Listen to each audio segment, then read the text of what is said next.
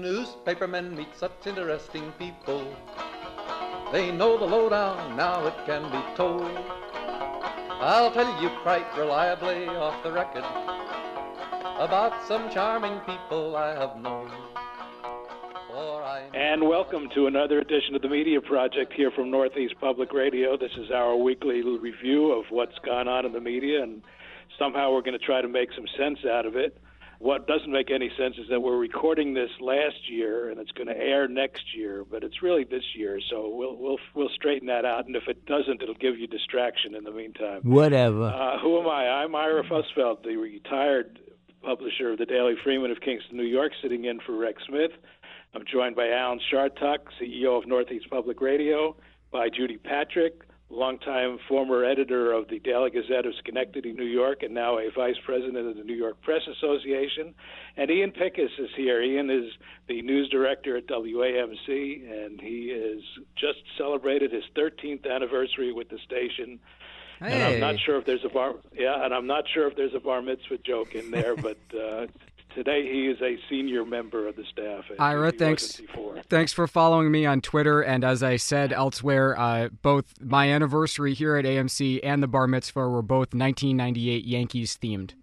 Well, I'm glad you mentioned that, because I was going to just warn Alan and Judy, just in case Ian and I start talking about the Yankees, that could take up the whole half hour. So cut us off immediately. I'm going to try hard not to do that. Anyway, let's get on to the serious business of the news, and there's one that's particularly serious. I want to see if the group agrees with me at how serious it is, and this is an order by a state Supreme Court judge in New York that prevented the New York Times from running a story about an operation called Project Veritas, which many of you know is a far-right activist group and does stuff like undercover and trying to sneak up on people and discrediting media and liberal politicians. The judge said, no, the New York Times can't print that stuff, and moreover, it has to give back any documents that it has obtained from Veritas.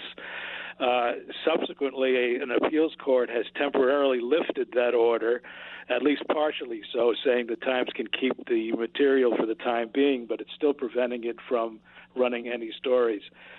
Boy, this is a major ruling, I think.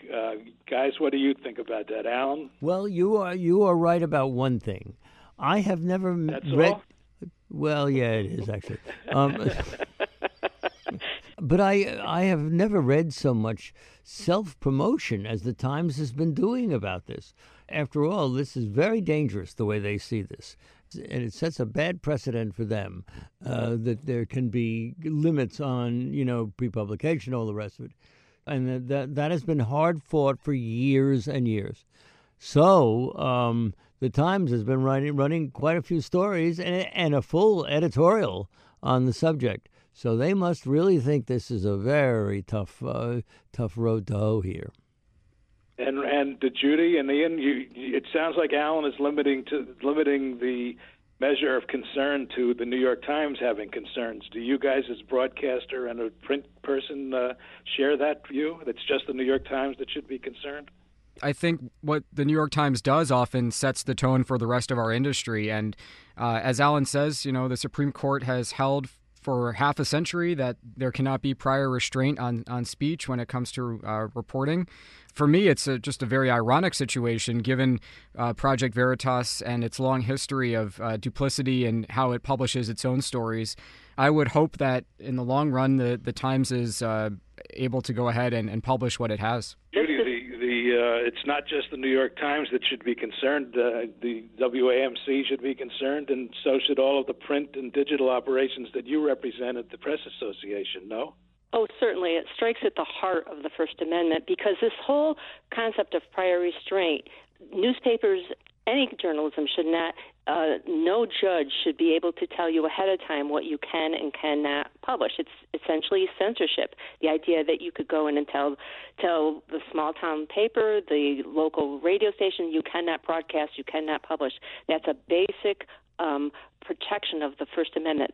Judges, government cannot tell us we cannot do one thing or another. That's what was so stunning, surprising, alarming, outrageous about this court decision. The other aspect of it that was clearly wrong was the judge was ordering the New York Times to destroy documents they had collected in support of their story, arguing that it was attorney-client privilege that was the Times didn't have the right to publish. Well, that's crazy. That's not how things work. Now, at this point, the Appellate Division of State Supreme Court has put a stay on this, that the New York Times does not have to destroy the information they have for their story. It's going to come up again in early January. So this has not been decided at all. Most people agree that it was just a wrong-headed decision by this local judge, and everyone is hoping that it gets turned around. But let's not forget the fact that at the highest levels of the judicial system, at the U.S. Supreme Court, some of the judges there have already indicated that they think some of the press freedoms are too broad, and I think 2022 could be a very dangerous year for journalists. Alan, in addition to being surprised, Judy being surprised that this verdict came down as it did originally, I was surprised because it was a state Supreme Court judge in New York. You have a theory about where did they find a judge in New York that would actually uphold this? Ira, you put your finger right on it. First of all, there is something we all know about. Lawyers know about it, and that is something called judge shopping. You bring a case where you know you've got a sympathetic judge, but, there is a lot of resentment out there about the way that newspapers have and radio stations and others have done their jobs. They're entitled to a certain amount of protection that has been established, as Judy well points out, over the years. And who knows whether the New York Times didn't take that judge's announcement of his son's impending nuptials. And I'm being funny about that, of course, or trying to be, which is that people have long histories, as you know, Ira, and Judy knows, people have long histories and resentments about papers. So you can say, well, it's judicial, it's legal. This is based on legal theory. Or you can say that judge was one PO'd guy about something that happened maybe 10 years ago or 15 years ago, and here was an I'll show him. We've all put up with that. We've met somebody who talks to you and says, oh, you're from the Schenectady paper? Well, I remember when they did this or did that, or you're from WAMC.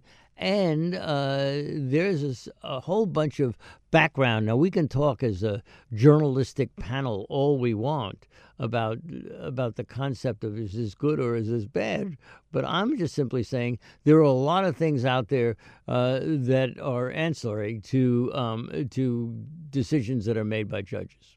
It's hard to believe that a judge would fall into the category that you describe, but you're right. We've all experienced people having anger at our own institutions because of non-related matters, such as, I used to give speeches saying, why do people hate their local newspaper? Well, they may have misspelled a name in an obituary. They may not have run their kid's picture at the class play. They may not have picked them for the all-star team in baseball. And those little things combine and create a dislike, irrationally so, in my opinion. But, I didn't think it would reach the level of a state Supreme Court judge. Judy, you said that the court, the next stage is a couple of weeks from now? Correct. It's mid-January. Yeah. They're back in court, and we'll see where this eventually lands. I can imagine that this decision, if it's upheld, could eventually make its way to the U.S. Supreme Court, and Lord knows what will happen there. Well, that's a good segue to what's going on in the world in general, or in this country in general, about the partisan divide, the silos, the sharp division that we have in this country. And as it relates to the media, and I'm looking at a story by a critic in the L.A. Times by the name of Lorraine Ali, the headline of which is "The Crisis of Democracy is a Media Crisis and the Mainstream Press is Losing." And she's making the point of a number of the tactics that are being used by right-wing outlets such as Tucker Carlson's and Fox News, while at the same time the more traditional broadcast outlets are still playing by the rules that have been established over decades. and she calls it both sides journalism, which suggests that people like Chuck Todd on Meet the Press, or Chris Wallace when he was on Fox, or David Muir of ABC, feel the need to have the other side when the other side objectively is off the rails, and all you're doing by using the other side is giving them oxygen. I think there are numerous other examples of this. I'm curious to see what you guys think. Ian? How do you work it at WAMC in the newsroom? Are you interviewing using both sidism? Well, we do try to give everybody a chance, and I think Alan taught me early on in this job that we have a pretty smart audience here, and if somebody says something objectionable, untrue, yeah, you call it out, and you try to make sure that the truth is being aired, but you also have to trust to a certain degree that the audience is going to be smart enough to make their own opinion about what they're hearing. So, for many years on shows like The Congressional Corner and others, people who are, running for office or in office have had their fair shot at the airwaves, and we want to give them the platform so that the people listening can make up their own minds. I think things have changed, and I noticed it in my job after the 2016 election. A lot of times before, people in our audience would maybe complain about a certain commentator or politician appearing, but after that it became, why are you giving this person any airtime at all? They're part of the fascist movement to end America. So the tenor of the audience has certainly changed, although I think what we do is basically where it was, although I will say, we've talked about this before on the show, some of the far-right Trump supporters in Congress have stopped making media appearances on places like WAMC. Well, that's true, Ian. I can think particularly of a congresswoman from the North Country, Elise Stefanik, who won't come anywhere near these microphones, even though we treat everybody extremely fairly when we are interviewing them and when we're with them. But Ira, Judy, Ian, we have had a debate for years about what we call other sidism, which is, at what point do you give honor to the other side by giving them time, either in the newspaper or on the air? Now, we like to think we do that here because we think it's the right thing. When we're talking about other sidism, and we often come to this point, was there another side to the Holocaust? So, sure, there are Holocaust deniers out there, Ira.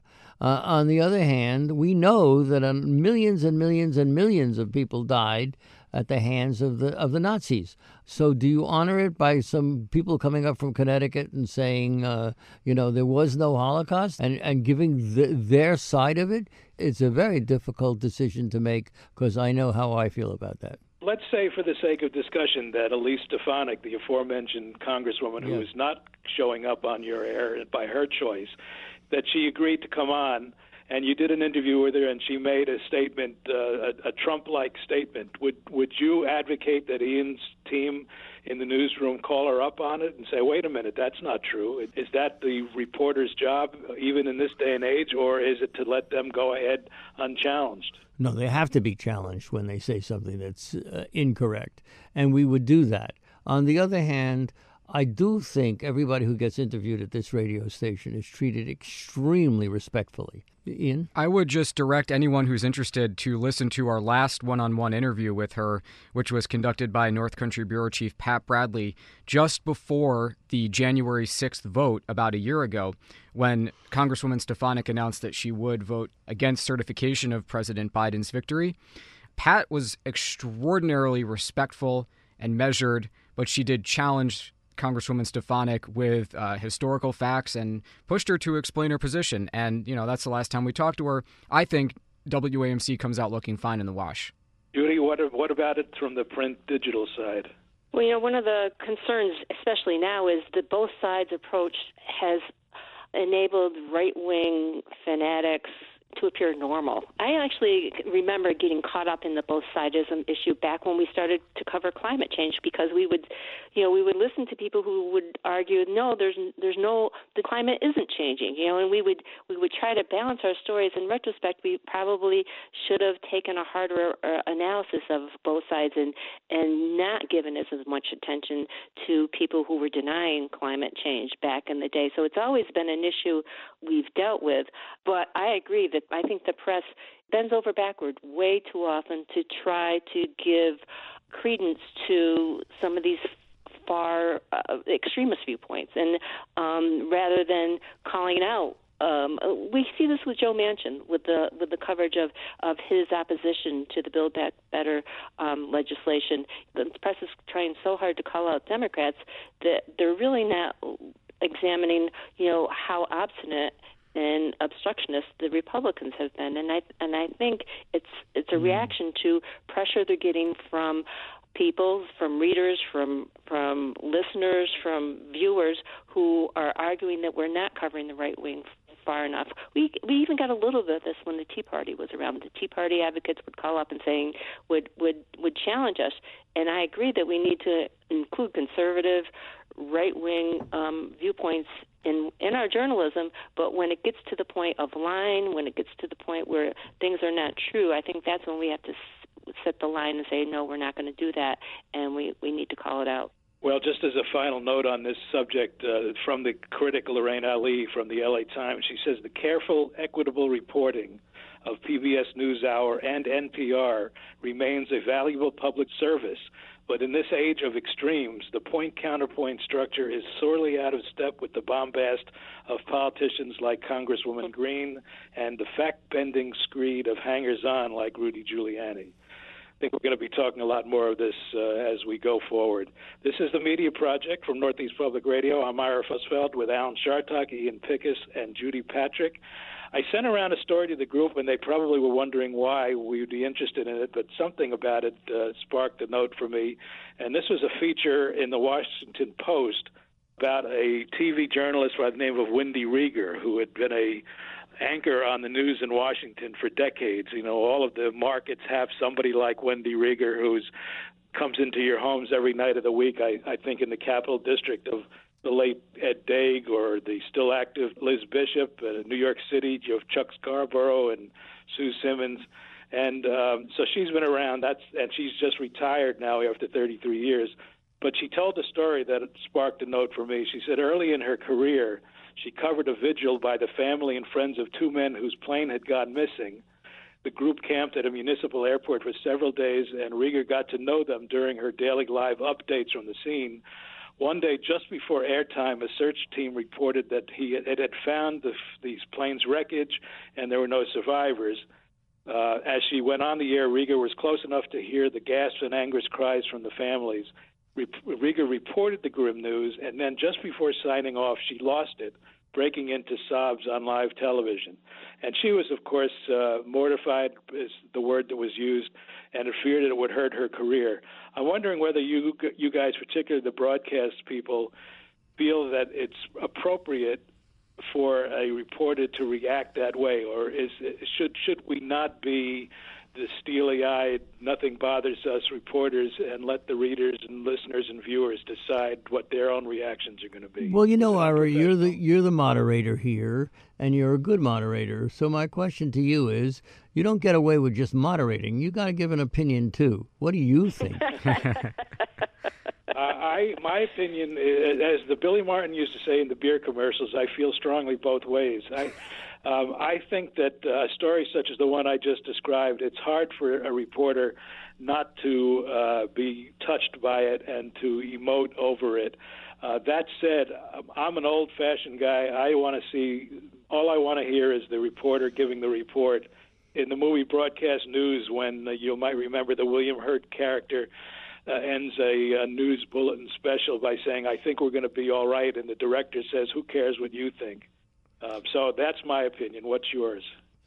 If I could, I think where things are going in this space is In the world of podcasts, there are slightly different rules, and a lot of good journalism is being done there. And you'll hear a lot more of what you talked about in that article, Ira, with true crime podcasts, first-person journalism, where the reporter becomes a character in the story.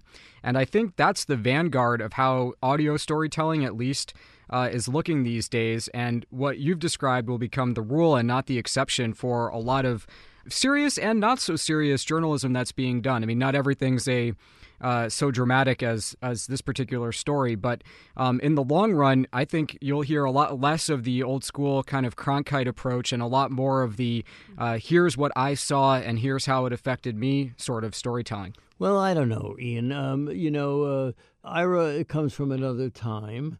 Earlier, I don't mean to be disrespectful. Another time, another place. I'm an alien. In any way, but you come from an earlier time when there were a set of rules that we don't adhere to anymore. I have to admit, I've cried on the air when during a fund drive and I'm telling a story or something like that happens.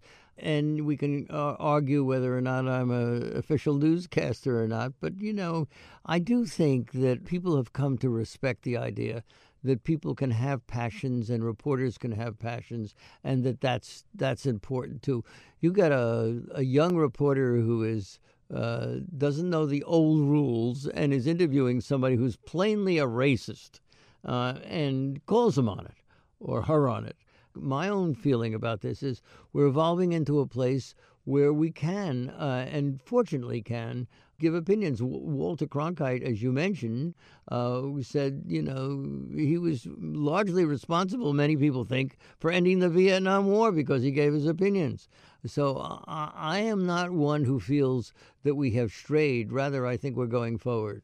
Well, it's funny you mentioned Cronkite because he's the only example that I could think of on a national level, big-time broadcaster who almost lost it. And that, of course, is during that famous time when Kennedy was assassinated. And we've all seen the newsreel clips of him announcing the death and then taking a deep breath, looking like he was about to cry and then catching himself. But I can't remember any other time that I've noticed that in broadcast journalism.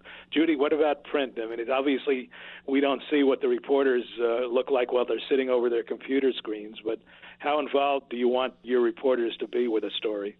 I think Ian's right when it comes to podcasts, and you're getting a different kind of involvement by the reporter with the interview subject. And, print reporters, and, it's merging print, digital, audio. It's all merging into one at this point. And print reporters have the luxury. Their reaction isn't going to show up in print. They can get involved when they're interviewing someone, but that tends to happen, I must say, with younger reporters. As older reporters have seen so much, and, they kind of get hardened. I'll have to be blunt about it, and they will see a lot of bad things in the course of a career, and they just get tough, and they often don't let down their guards. But I've seen even veteran reporters come back from a horrific fire or an accident, and they will be traumatized. And in fact, we have our industry works hard to help reporters deal with trauma when they encounter it. We don't have to deal with war, but there are legions of reporters out there that have to see war, have to see school shootings. This is horrific stuff, and where reporters are human. The goal, however, is for them to put those emotions aside and so they can objectively report. But I agree with Ian. The podcasts bring another dimension to reporting, and I welcome that. I used to find that in the newsrooms that I hung out in that there was a gallows humor, that there was there might be a tragedy, and before long there were jokes being made in the newsroom, and on the one hand it's unseemly, and on the other hand I think it was sort of a defense mechanism so that you'd laugh so that you wouldn't be crying. I was actually standing in a television newsroom at one point when the assignment editor said big crash on the thruway, and one of the reporters yelled out, "Anybody dead?" And the guy said no, and the reporter used an expletive. We used to get a bulletin that would come in and say 300 people died in a plane crash in Japan, and the first question we had, anybody local? That was the question, not 300 people died. Well, okay, so that is that, and we are running out of time, but I wanted to at least touch on a subject we've talked about frequently, and that is the dissolving of newspapers and who or what are filling in the void. And according to a report in Axios, independent digital outlets and nonprofits have begun to fill some of the gap left by fading local newspapers. And it speaks to a number of new online publishers that have come up, and et cetera, and all of whom appear to be nonprofit. But there still remains a question as to whether or not they can, even in the nonprofit mode, pay for the people that they have, and that the number of people they have is often fewer than the depleted newspapers that they're trying to replace.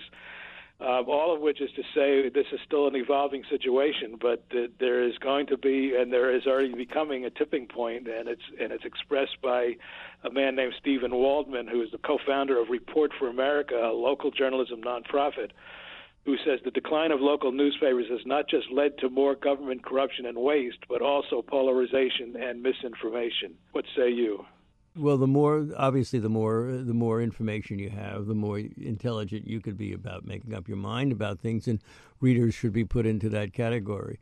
On the other hand, it's just one more sign of, the general death of newspapers. I know this isn't something that goes over well on this panel, with many of you having, done your thing that way, but they do seem, as one newspaper publisher I knew once said to me about something else, stick a fork in it. Well, I know Judy and Ian are not going to believe this, but Alan's going to have to get the last word because we're running low on time, and so I'm going to halt it right here and tell you that this has been the Media Project. Thank you very much for listening. Happy New Year. I'm Ira Fusfeld. For Alan Chartock, Ian Pickus, and Judy Patrick, please join us again next week for another edition of the Media Project. For I meet politicians and grafters by the score, killers plain and fancy, it's really quite a bore. Oh, newspapermen meet such interesting people. They wallow in corruption, crime, and gore. Ting-a-ling-ling, city desk, full the press, extra, extra, read all about it, it's a mess, meets the test. Oh, newspapermen meet such interesting people. It's wonderful to represent the press. The Media Project is a production of WAMC Northeast Public Radio. Alan Chartock is CEO of WAMC, Professor Emeritus at the State University of New York, commentator, columnist, and author. Judy Patrick is the Vice President for Editorial Development for the New York Press Association. Ian Pickus is WAMC's News Director. And Ira Fusfeld is the Publisher Emeritus of the Daily Freeman. You can find out more or schedule a podcast at WAMC.org or just download the free WAMC app from the Play Store for your iPhone or Android and listen to the Media Project anytime, anywhere. Thanks for listening.